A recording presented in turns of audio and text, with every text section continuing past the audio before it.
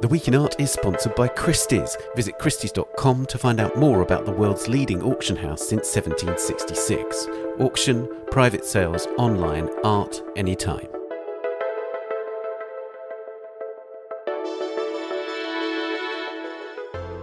Hello and welcome to The Week in Art. I'm Ben Luke. This week, the Italian far-right party Brothers of Italy heads for power, with culture and culture wars at the heart of its manifesto, plus the Carnegie International and Maria Bartuszová at Tate Modern.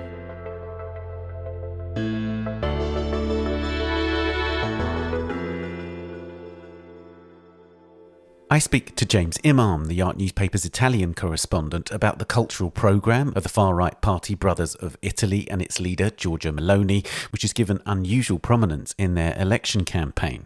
The oldest international contemporary art show in the US, the Carnegie International, opens this weekend in Pittsburgh, and I talked to its curator, Sohrab Mahebi, about the show and the institution. And this episode's work of the week is Endless Egg by Maria Bartuszová, a sculpture in a new show that opened this week at Tate Modern in London.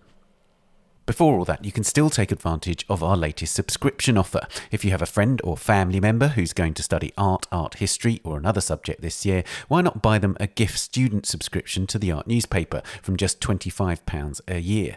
Visit our website, click subscriptions, and select student subscription. Do also subscribe to this podcast and our sister podcast, A Brush With, wherever you're listening. Now, there's a disturbing trend of far-right parties gaining power, or a share of power, in Europe. In Swedish elections earlier this month, the Sweden Democrats, with neo-Nazi roots, was the second largest party and will now have a sway on government policy.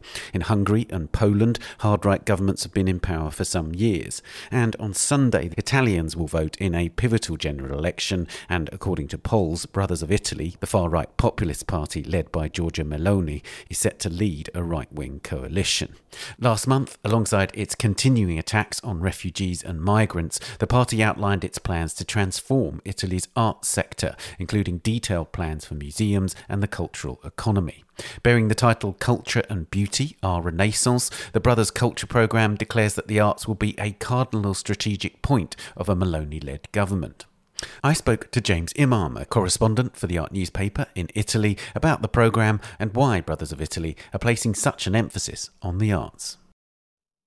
James, before we start talking specifically about the cultural programme, I'd like to start just by giving it a bit of background on Brothers of Italy and Meloni. What are the polls saying for a start? Well, the polls seem to be indicating a pretty comfortable victory for the right-wing coalition, basically, which Meloni is expected to head. And if things go as expected, she'll probably be governing alongside Silvio Berlusconi, a veteran political figure that has been around for a while, and also Matteo Salvini, who probably was the celebrity hard-right politician in the previous election. The polls closed a few days ago. There are an embargo on polls in Italy for now, but it's looking like that coalition's about to take about 43% of the vote, according to a U-Trend poll. And that would be a comfortable victory for them. And Brothers of Italy is a relatively new party, is that right? It's a relatively new party, but with a long legacy which stretches all the way back to Mussolini's fascism, basically. One of its ancestors is the Movimento Sociale Italiano, which was basically founded by some of Mussolini's followers, people that orchestrated the March on Rome in 1922, which brought Mussolini to power. And that's really sort of credited with keeping the spectre of fascism alive in contemporary politics, because, you know, you had sort of neo-fascists or post-fascists, as they later called themselves, entering parliament. That then became the National Alliance, and then a few years ago, Brothers of Italy was launched. Meloni seems to have become a big figure on people's radars, I would say probably in the last 18 months, and her support has really shot up recently, not least when Mario Draghi became Prime Minister of Italy, and Meloni was really the only major politician that decided not to form part of Draghi's broad coalition, and we started to see her doing very well politically as a result of that.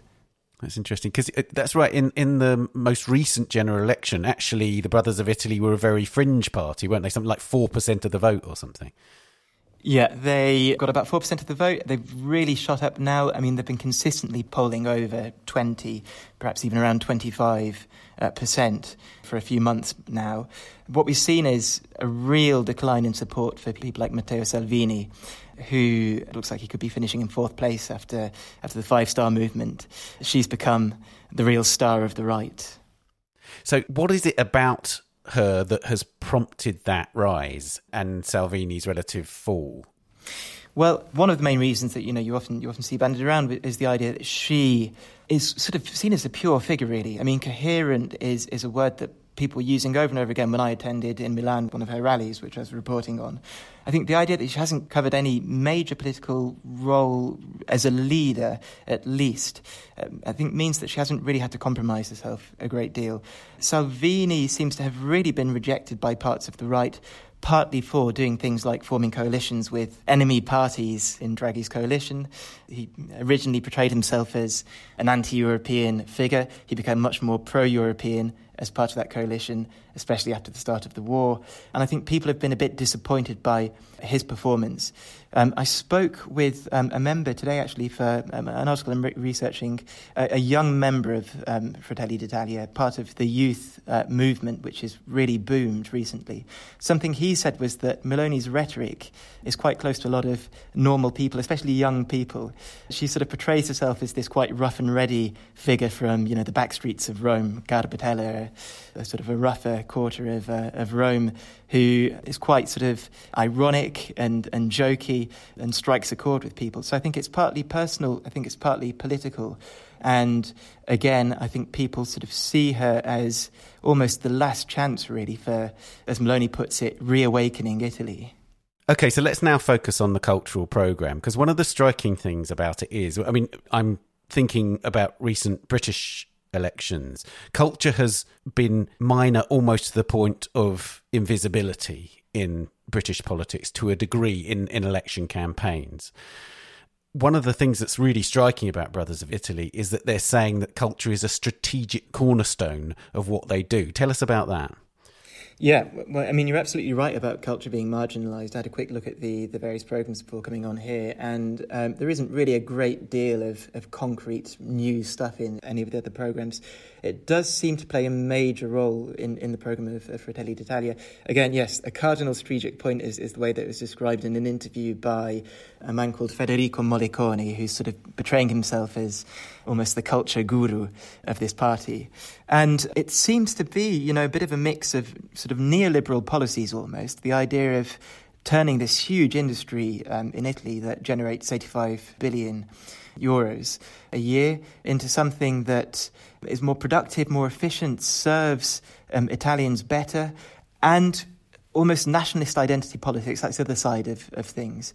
And the way that they speak about culture, some of the language they use has sort of been picked up on by critics as almost being used as perhaps, a weapon or an instrument to portray to the electorate and to the world, what they stand for and who they are. But you're right, I mean, there are on their sort of online drop-down box programme what would be, I would say, the equivalent of pages and pages devoted to culture, with some concrete policies in there, some quite colourful language. Right. One of the things I was struck by is that some of these policies, in terms of just pure cultural terms, seem very advantageous to things like museums. They seem to be actively supporting museums as centres of learning. They seem to be very pro museums digitising their collections and making them available to the public. So there are sort of policies that one would, if they were sort of isolated from so much of the rest of their programme, actually be quite applaudable. Absolutely. And something they seem to be really keen on is bringing citizens into museums. I think something that Federico Morricone mentioned when I spoke to him last week was the idea that, tourists go to museums, but Romans don't go to the Galleria Borghese or, the other big places, the other big museums in the city. He wants to change that, and education is something that he spoke about. These places where we can create better citizens is something he mentioned. And they've sort of devised policies including, for example, a reduction in VAT. So VAT in Italy is currently 22%. They want to bring VAT to 4% on what they're calling cultural products, which seems to include sort of museum tickets in a way that would make visiting museums a bit more affordable. They also spoke about keeping museums open later in a way that could incentivise people to visit museums after work. So making it easier for Italians to really draw on that rich heritage. The key point there is the kind of language that they're using around it, isn't it? Because what do they mean by sort of improving the citizenship? Is it tapping into the art collections and the extraordinary cultural resources of Italy as a source of nationalism, effectively? Yeah, well, I think that really taps into how a lot of people seem to think Brothers of Italy work. They sort of allude to concepts with, I would say, probably quite precisely chosen language. Better citizens, perhaps, yes, could be interpreted by some people as the idea of creating a better, stronger, sort of more traditional nation. There are other bits of language in there that very clearly evoke the idea of the nation. I mean, nationalism, nation is something that they mention over and over again. I mean, there's a policy in there, not wanting to get too technical, but there's the way that Italy gives funds to especially theatres and opera theatres. It's called the FUS, so the Fondo Unico per lo Spettacolo. They want to rename that as the Fondo per le Arti Nazionali, or the Fund of the National Arts. So nationalism, memory of the nation, which I think is quite an ambiguous phrase in itself, and I've spoken to a few academics who've picked that sort of language apart, is really a key theme there. Okay, so tell me more about that, because isn't that the sort of question where people are saying this is the kind of language that was used by Mussolini's fascists? There's a sort of language around what they're doing that has echoes of that time. Yeah, I mean, ancient Rome is something that keeps on coming back in that programme. There's the idea of re-evoking the memory of ancient Rome. That, for Mussolini, the memory of ancient Rome was essential to his ideology. Roman architecture formed the basis of the rationalist architecture that thrived under Mussolini. He called himself Il Duce, the Dux, in Latin, the word for the leader. And I think the idea of, the Roman Empire as well really was big for Mussolini, who really, really worked hard on building that empire in North Africa. And ancient Rome, yes, mentioned explicitly with the phrase re-evoking ancient Rome. It's also alluded to at the top of the culture section of their programme, where the idea of celebrating Christian Rome is mentioned. Obviously, Rome became the capital of the Christian Empire under Constantinople. And I think some analysts have looked at that and they've sort of said, well, this is a subtle way of tapping into the sorts of ideas and themes that were dear to Mussolini. Right. So in essence, are you suggesting that perhaps the idea of Christian Rome is somehow a kind of Islamophobic kind of idea, and we know that there is a great antagonism towards Muslim people in the Brothers of Italy programme, right? Yeah, so speaking to a cultural commentator and a professor of art history, Tommaso Montanari, that was definitely his interpretation. He said that when he picked up the programme, he expected to see references to perhaps ancient Rome, but not necessarily Christian Rome. In light of some of the recent comments from Meloni, who has said that she'd like to close ports to illegal migrants, who at the rally that I attended a week ago in Milan describes illegal migrants as prostitutes and as drug dealers. That's the way that she characterised them. And also having recently caused a bit of a stir, a bit of controversy by tweeting a video of an illegal migrant raping a resident in the street. I think in light of those ideas, which seem to point to perhaps a slightly more racist standpoint, that phrase was interpreted as feeding into that and subtly pushing the idea that immigrants are a threat to Italy.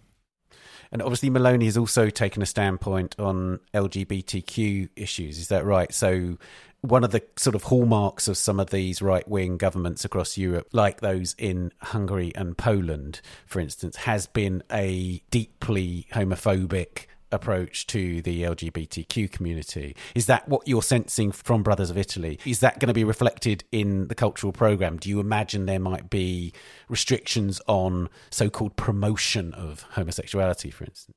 Yeah, I mean, it's so difficult to work out exactly what the policies of Brothers of Italy are going to be when they're in power. You know, at this rally that I keep coming back to, I bumped into a gay couple there who sort of said, well, you know, the idea that Meloni's homophobic is rubbish. We really support her. We happen to also share her views on immigration and religion and other things. So we'll see how things pan out. I mean, you know, Meloni's policies seem to be changing. She you know, was once very pro-Russia and pro-Putin. Before this election, she took great pains to distance herself from Putin. The same goes for the family and LGBT rights. So when you say that's changed the idea of her attitude to LGBT rights, what do you mean by that? The point I'm trying to make is that Meloni's policies on various things seem to be changing. We're speaking about a leader here who's trying, I suppose, to present herself as an institutional figure, and perhaps she's, you know, trying to tone down some of the extremist parts of her image. In a recent video in which she spoke in a number of different languages, including Spanish and English, described herself as a conservative, more along the lines of a British conservative. So I think analysts at the moment are really trying to read between the lines when they speak about what Meloni could do if and once she's in power. Certainly the family, you know, the traditional nuclear family is something that remains very important for her and something she speaks about a lot. When she speaks about Christianity, it seems to be a concept that's sort of bound together with the idea of the family. One way of interpreting that could be that perhaps LGBT rights aren't particularly important to her, and perhaps, you know, even threatening. I wanted to also ask about the art world's response. I mean, we know, as you said, you mentioned academics that have very much analysed her thoughts and her statements in relation to the history of fascism. Has there been much comment from the art community? I mean, is it right that museum directors, for instance, it's actually illegal for them to say anything in the run-up to the campaign? Yeah, so during the campaign, a public servant, and that includes museum directors as well, aren't able to express political views, come into, you know, sort of radio hosts, for example, employed by RAI, the Italian version of BBC, who've sort of said it's a nightmare, you know, you're sort of treading a political minefield, and often, you know, the way of dealing with that sort of thing by RAI is basically not to let political campaigners on air, you know, if they're not directly reporting on the election. So I called a couple of museum directors asking for their comment on Brothers of Italy's cultural programme, and they sort of say, you know, they basically can't comment on it. But I did speak to a few artists, including a contemporary sort of public artist, and also a woman called Alessandra Ferrini, who's a sort of a post-colonial sort of researcher, analyst, and an artist based in London. And there was quite a bit of alarm from some of the artists I spoke to about the way culture was perhaps being used to push sort of Brothers of Italy's ideology. And I think Ferrini in particular was very astute at analysing some of the language that was being used and some of the references that Morricone, this cultural guru, has been using in a few interviews in a way that she thinks could be quite damaging. And then, of course, Vittorio Sgarbi, who is this sort of deeply controversial cultural figure in Italy, quite a sort of a public art historian, effectively, has come out very much in favour. Is that right? Yeah, so Sgarbi is running his own campaign for the Senate under the Noi Moderati party, which I think would see itself as serving part of that right-wing coalition. He wholeheartedly supports the idea of opening museums later, involving Italians more in what goes on inside museums. He didn't seem to be too turned off by some of the nationalist rhetoric used by the party. He perhaps goes, Sgarbi, this figure who is also a politician. He served as the Undersecretary of Culture for Berlusconi. He's been mayor of a town in northern Italy for a few years. Goes a step further by proposing that Italy makes its museums completely free to Italians and simply charges tourists more to cover the cost. He says that he was behind a study whilst Matteo Renzi, the former Prime Minister, was in power, and found that, you know, by investing about anywhere between 100 and 200 million euros, Italy could make its museums free to Italians. Lastly, I wanted to talk about cancel culture, because that's something that they've been very clear in terms of the rhetoric about, and it mirrors a debate that we've talked about on this podcast before, but they have made very clear statements, and it seems to me that it's almost more like it could be legislation against cancel culture, as it's called. Tell us more about that. Yeah, Meloni proposed a law which would basically penalise people that damage statues much more severely, so heavier fines basically, which didn't get through. That policy has made its way through back into the programme now. The use of the term cancel culture seems to be sort of used side by side with that of damaging statues, pulling them down, defacing them. So that, the two concepts basically seem to merge there. And it's kind of created this weird combination between the idea of protecting heritage and perhaps demonising those that want to damage that heritage, portraying them as almost enemies of the state. So the idea is that, yes, the party would come down hard on them. By merging those two terms, basically, damaging statues and cancel culture, again, you start to wonder, what are they alluding to when they speak about cancel culture? And how far does a policy like that develop from there to people that perhaps portray or express leftist views in other areas? Are they going to be demonised? So I think the use of that terminology has raised a few eyebrows.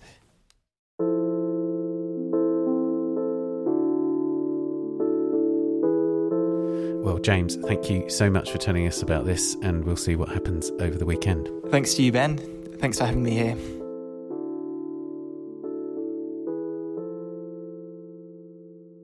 You can read more about the Italian election online at theartnewspaper.com and on our app for Android and iOS, which you can get from Google Play and the App Store.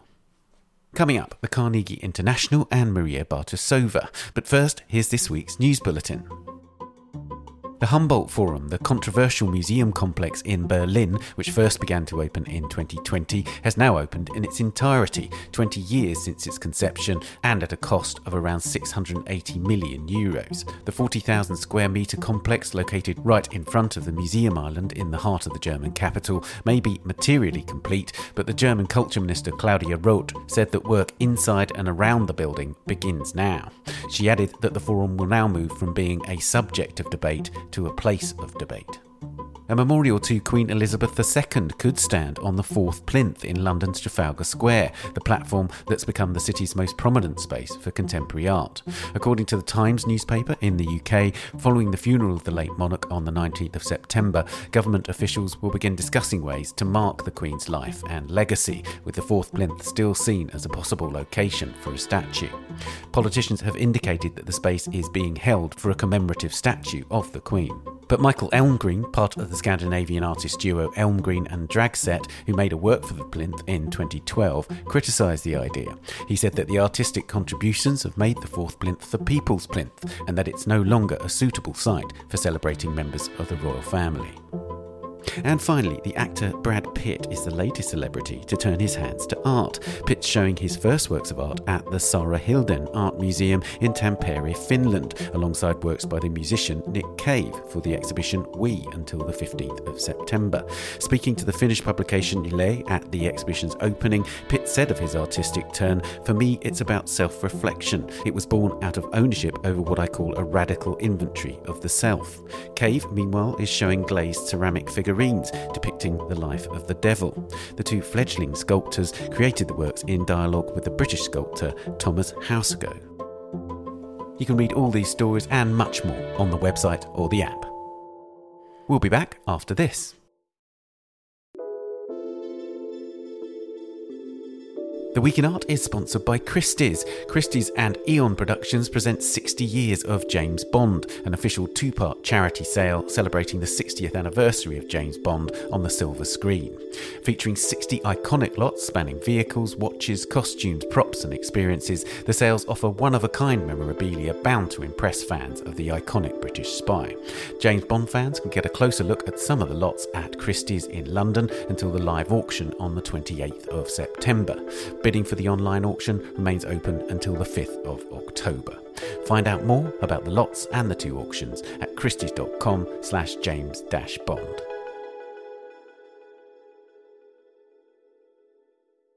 Welcome back. Now, the latest edition of the longest-running biennial-style exhibition in the US, the Carnegie International, opens this weekend in Pittsburgh. Established in 1896, the year after the Venice Biennale, the show is organised every 3 to 4 years by the Carnegie Museum of Art. The 58th edition, which is titled Is It Morning for You Yet?, is embedded in history as well as the present, with works from historical collections shown alongside commissions and recent works by artists working today. The lead curator of the show is Sohrab Mohebi, and I spoke to him about the exhibition. Sohrab, one of the most interesting things about taking on the Carnegie International is both its history and that word international. And it seems to me that you are grappling with both of those ideas head on in terms of your theme and your approach to the Biennale. Well, we tried.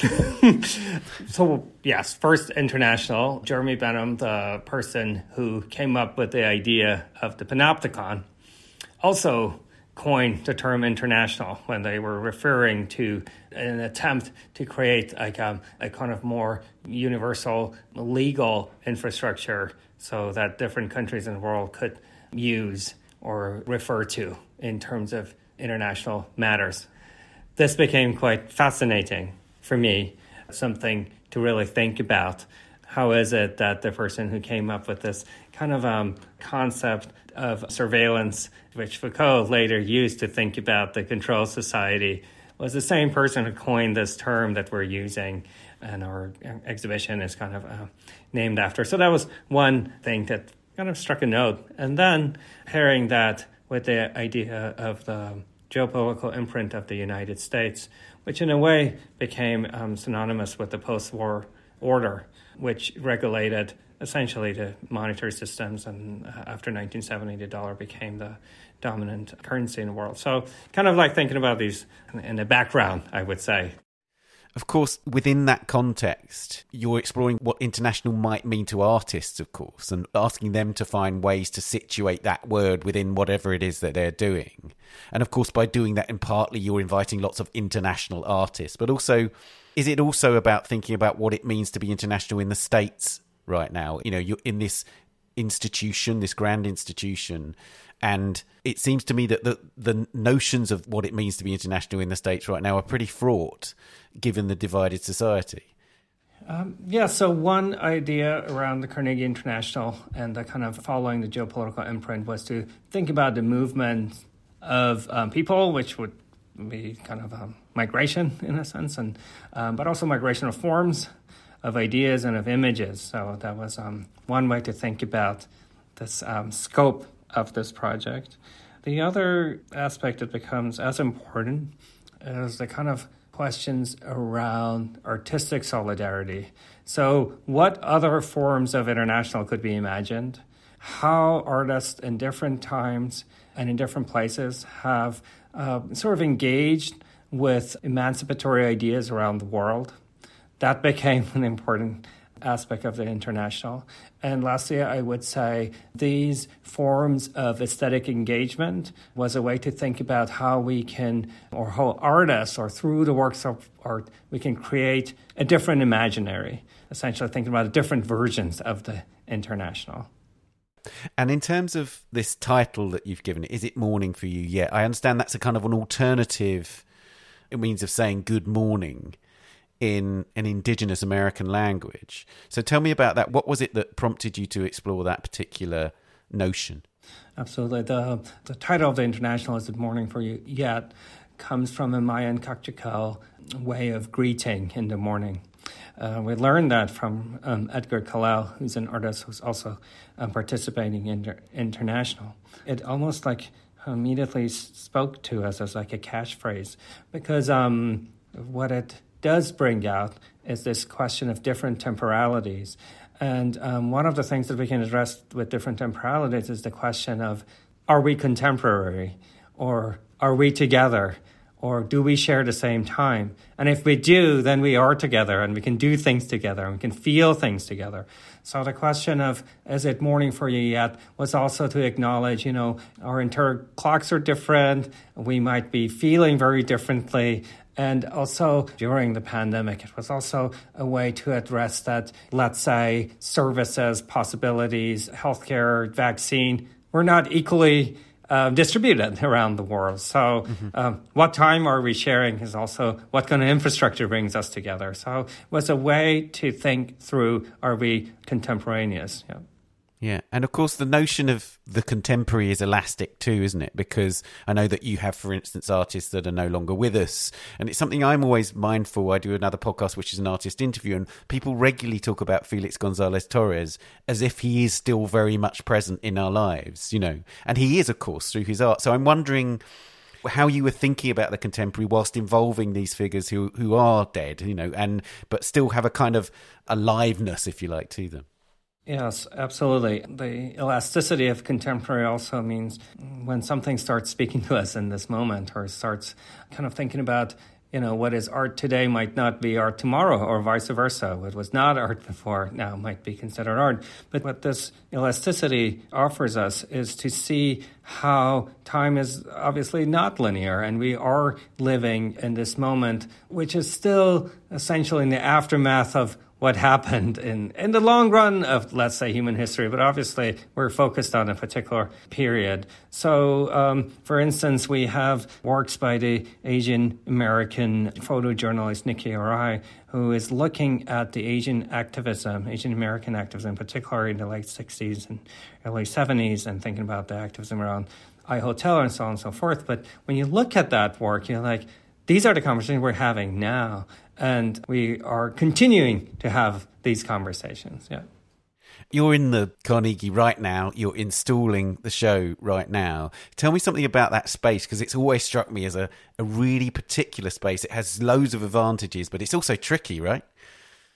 Absolutely. I like to say the architecture here is very porous. There are a lot of entrances and exits, and you constantly move from different historical moments. So when we think about the kind of neoclassical moment of this building, and the original building that was built in 1985, and then the addition that was happening in 1974, and the kind of like the Heinz Architecture Center, which is like this Venetian agora in the middle of this all. So we are moving through different moments of architecture history in its different manifestations. So installing the show also helped us think through what modalities of curating we can think about as we look at these spaces, what kind of show we can have at what is known as the Hall of Sculpture versus the kind of galleries or escape galleries where usually the historical material are mounted. So the install is also really responding to the possibilities of space. Tell me then about some of the works that you've been installing over these recent days. You talked about porosity of the architecture. Is there a sort of porosity in the relationship between the works? Are you emphasising dialogue between the artists that you've selected? What's really amazing about the work of art in general is that no kind of curatorial conceit could really capture it. So the works really overwhelm our structures and the kind of limits of our thinking. And it expands them. There is intention behind install, but also it was a way for us to follow the works. But for instance, in our Hall of Sculpture right now, we have gold balloon bouquets by Banu Genitolu.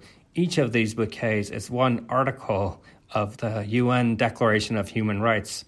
So as the exhibition continues, they will deflate. So kind of like think about how rights are something that need to be protected. We need to fight for them, and we need to expand them, and we need to upkeep them. And kind of like to think about that at the heart of the exhibition was really important. These works are surrounded by Hiromi Toshida's photographs of objects that survived the atomic explosion and bombing of Hiroshima. So there are relationships, but these relationships are much more expansive and porous, as you mentioned, and how we have like brought them together. But, you know, there are little threads here and there. So, you know, if we're looking at 19th century building, we like to think about romanticism. You know, we can't help it. That's great. And would you say that, therefore, that romanticism is a strain in contemporary art that is at the surface, that is common to lots of artists working now?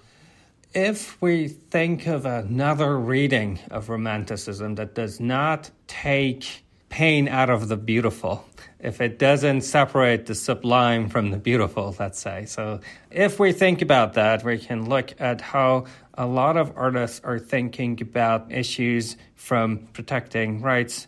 They're thinking about the kind of rising authoritarianism in the world or the climate emergency. We can see that there is a new kind of way to think about some of those lines of thought. Although I would say the problem with Romanticism as a terminology might be that it will really take us essentially back to a very particular history of thought, which we don't want to emphasize. So, I wanted to ask you about the curatorial structure, because one of the things that we've seen over the summer, for instance, is that we've got the Venice Biennale, which is a very singular vision in terms of Cecilia Alemani's vision, but she's brought in, of course, lots of other people to think around it, lots of thinkers and art historians who've contributed, and she too has looked back at the past to a certain extent. You've then got Documenta, which has created an enormous amount of commentary, which is being curated by a collective and for other collectives. Obviously, you are the lead curator. There's other curators that are directly involved on a day-to-day level, but you've also got a kind of curatorial council. So tell me about that plurality or polyphony of voices that you've brought in. Well, essentially, every exhibition is a collaborative process. The curatorial one aspect of it, for sure, but you can't have an exhibition without all the labor that goes into it from many different departments, different people. Most importantly, an exhibition is a collaborative effort where artists contribute to it. So we follow the work to make the show. So even when we think about, let's say, one figure who is in charge of a show, I don't think it could ever really be like that, because it's really different voices coming together in an exhibition. In our show, I really do think there has been a great collaborative effort between Ryan Inoue, Talia Hyman, and myself in kind of like thinking about a lot of threads of the show. And I think the input of our curatorial council with Pablo Jose Ramirez, Rene Mbaya, and Rob Oxhorn and Freya Chow has been really important for us, especially because we really tried to think about the histories that precede the contemporary as a genre of making. So that was really important. Second, it was a moment during the pandemic where travel was not as easily possible. And also our group of advisors, Arlette Koinan Tran and Renan Laurent and Thiago Paulo de Souza, who have also been contributing a lot to our show. And so, in essence, as you say, through that collaborative effort, the artists then add to the collaboration, right? So in a sense, they complete that collaboration, and it's that manifestation that most of the public see. In a way, the curatorial thoughts and structure behind it are the sort of framework, if you like, for what the public sees. And therefore, as a member of the public, you can engage in whatever depth you choose with those curatorial ideas, would you say? Sure, yes. I definitely think that's the right way to put it. The other thing that I would add to that is that we create a structure to question it and to break it. I think that needs to happen, and that structure is a way for us to give us a direction, to open up a current, and then we cannot contain it as much as maybe it appears to. That's a great lesson of post-structuralism, that the center is empty.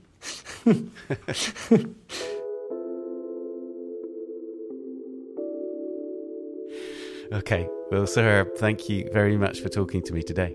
A great pleasure, and thank you so much for your time. The 58th Carnegie International, Is It Morning for You Yet?, runs from the 24th of September to the 2nd of April 2023. And finally, it's time for the work of the week. Maria Bartuszová was born in Prague but spent most of her career in the Slovak city of Košice. There, she created a distinctive body of work, mostly in plaster, which she occasionally cast into other materials. Her work was made with unorthodox techniques, including the use of balloons. Numerous sculptures made in this way feature in the exhibition of Bartuszóvá's work that opened this week at Tate Modern in London. Among them is Endless Egg from 1985, and the co-curator of the exhibition, Juliet Bingham, told me about this sculpture. Juliet, we're going to talk about a work called Endless Egg, but I think first I want to talk about balloons, because this is an example of a work that was made using balloons, but I think we need a broader context to the balloon making methods, because as far as I understand it, this is a pneumatic casting, but she also had an earlier form of casting with balloons. Is that right? Yes, that's correct. So Maria Bartuszová is known for her white plaster works, either very full and heavy forms, or later very open, shell-like, fragile creations. But all of these were made using brightly coloured children's balloons. So there's an interesting, dichotomy there between the final product and this very malleable, playful rubber form that she used to cast in. So in the early 60s, she had taken on many commissions for public works, which she used to support herself and her family. And she had very little time in the studio. And she came to a kind of realisation while playing with her young daughter with a ball that she could actually use a balloon to cast with. And this allowed her to work with the very fluid and fleeting and quick nature of plaster as a medium, and to create this kind of very tactile way of making. She coined a term gravity stimulation, in which she poured plaster inside balloons and also used condoms, and then used gravity or sometimes submerged the forms underwater to create these very haptic shapes. Indeed. And you really want to touch them, don't you? I can't tell the audience how much I've spent the whole time walking around this show desperate to hold these items. They're so sort of enticing and covetable, aren't they? They are. They're very sensual. There's a kind of inherent physicality in the works. And I have to say that I was very envious of Tate's incredible art handling team during our installation process, because they are indeed the only people allowed to touch the works. Curators are strictly forbidden. So, yes, there is a kind of sensuality to her forms. And she also made works which were designed to be touched and interacted with. They're interlocking pieces that she called haptic folders or jigsaws. And they were used in workshops with blind and visually impaired children. So, inherent in her, certainly her earlier pieces, is this direct engagement with the work. And in terms of the sort of forms that she related her sculptures to, it's very broad, but it's a range of natural forms, essentially, isn't it? It's the body and nature together. Yes, she was very inspired by the natural world and by the cycles of life. So there are those threads which very clearly run through the work, from her germinating, bursting, sprouting forms to other works that more directly evoke the body. But they're all abstract, not kind of clearly abstracted from nature, but more a sensual and innovative exploration of sculptural form. So her whole career was spent transforming matter and shape and creating these kind of relationships between form. Indeed. So pneumatic casting then, this second sort of innovation of balloon casting that she did, was effectively she poured plaster onto the outside of the balloon. Is that right? That's correct. So whereas touch remains an important component in the earlier technique and the later technique, in the later technique she used her breath as material. So she would blow air into balloons and then, as you say, pour the plaster over the side, sometimes embedding gauze into the structure. And this allowed her to create these shell-like or cavity-like forms. So this dialogue that she had between dualities, so positive and negative, hollow and full, and she talked about the different material properties, also evoking emotional responses. Yeah, and she sort of embraced the fragility of this process, didn't she? Rather than in trying to create these perfect forms, she embraced the fact that they would break, that they would fracture, and it was a sort of essential part of both the making and the subject matter in a way. Yeah, I think that as her life unfolded, her later works also, in a way, mirrored some of the personal circumstances of her life and challenges within her relationship, and interest in these problems of existence, in illness and stresses, and also interrelationships between individuals, but also mankind and nature. So ecology was very important to her and her relationship with the natural world. And later on, she made works which were ephemeral. So, for example, she placed objects into the tree in her garden, these kind of broken egg-like forms. So I think certainly she was reflecting on life and the cycles of life, as she had in her earlier works, but the works did take on a more kind of precarious nature. So the work we're talking about, Endless Egg, it's effectively a series of broken fragments, right? Yes, I mean, in a way it combines both of her techniques because it uses gravity stimulation as well as pneumatic casting. And it's a really one of her most kind of complex constructions in which eggs are placed inside of eggs and the forms appear to be indefinitely growing. And this idea of eternity and infinity was very important to her, particularly in her readings around, ancient traditions and Eastern philosophy and her interest in scientific thought. And in a way, the endless eggs or infinite eggs relate very much to her interest in time and cycles. So can you describe what we're talking about then in this instance? Well, the form of the work is oval-shaped, larger than her earlier works, which could be held in the hand. And it has a kind of cracked surface and an egg appearing within an egg. So she would have some of it would have been cast inside the balloon and others would have been cast and submerged underwater and kind of intricately placed together.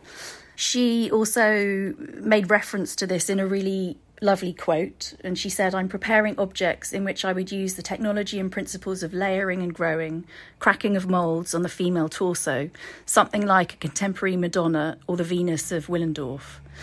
And I think this relationship to fertility and motherhood is really important because there's definitely a thread, interconnectedness and relationship with the body that runs through her practice. And there's a sensuality which you can see in her early works, which is then reflected in this Endless Egg series.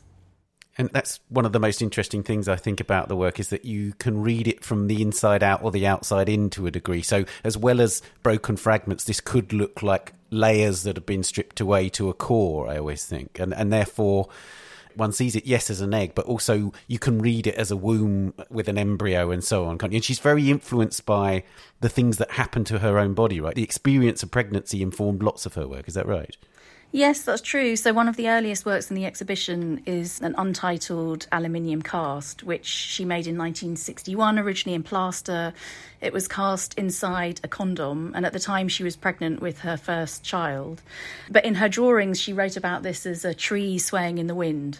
So it has this kind of dual possibility.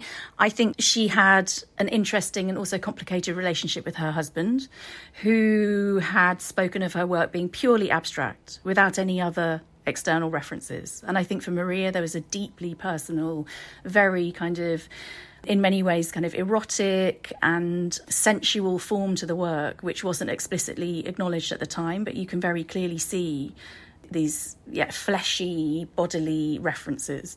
And there is a kind of trajectory in the work from very full and bursting forms at the beginning of her practice to these rather hollow, fragile spaces which can be seen as places of rebirth. And she talked about that a bit in the 80s, about, a kind of depression. And in the quiet of her depression, she could find solace in a shell. And she talked about herself as being a nest in a tree and seeking places of refuge. So I think, yes, the work is very multifaceted in the way that you can look at the metaphorical associations within it.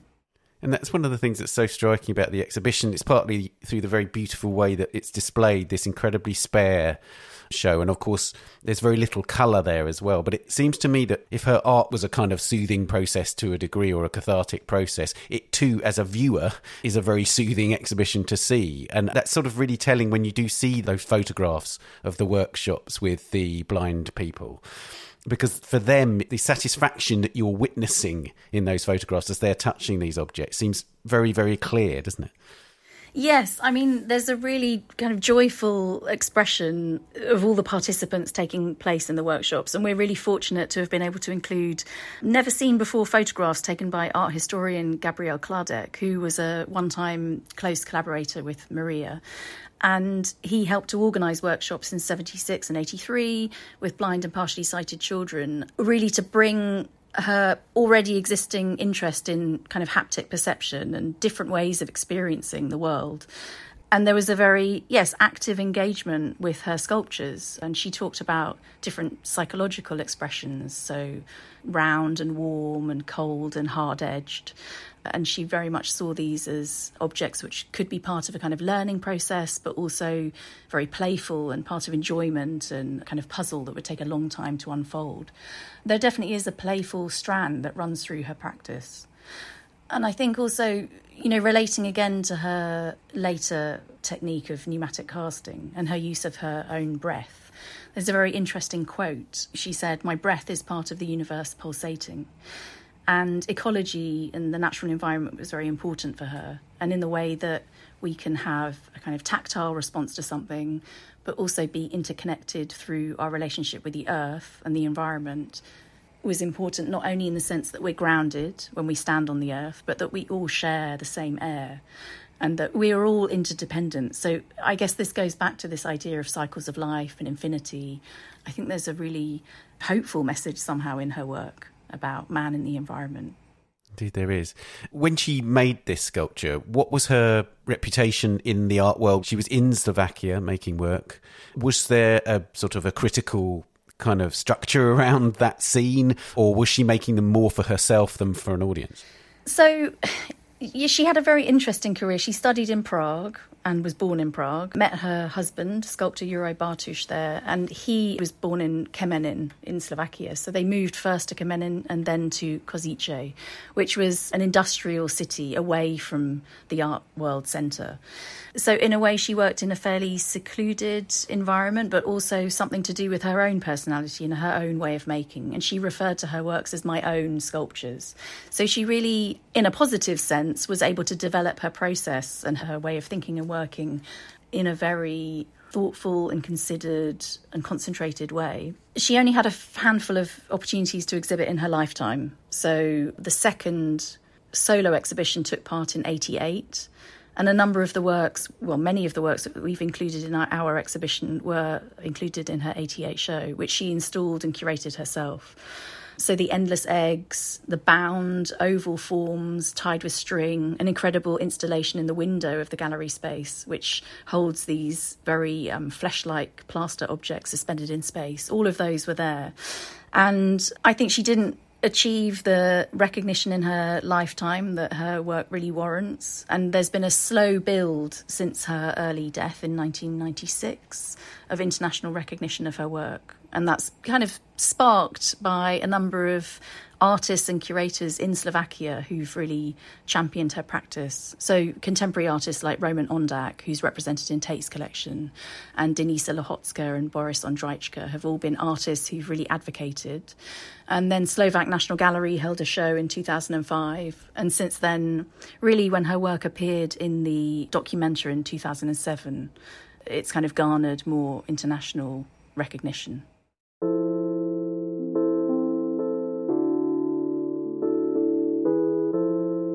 It's a much-deserved level of attention. Thank you, Juliet, for telling us about this wonderful artist. Thank you so much, Ben.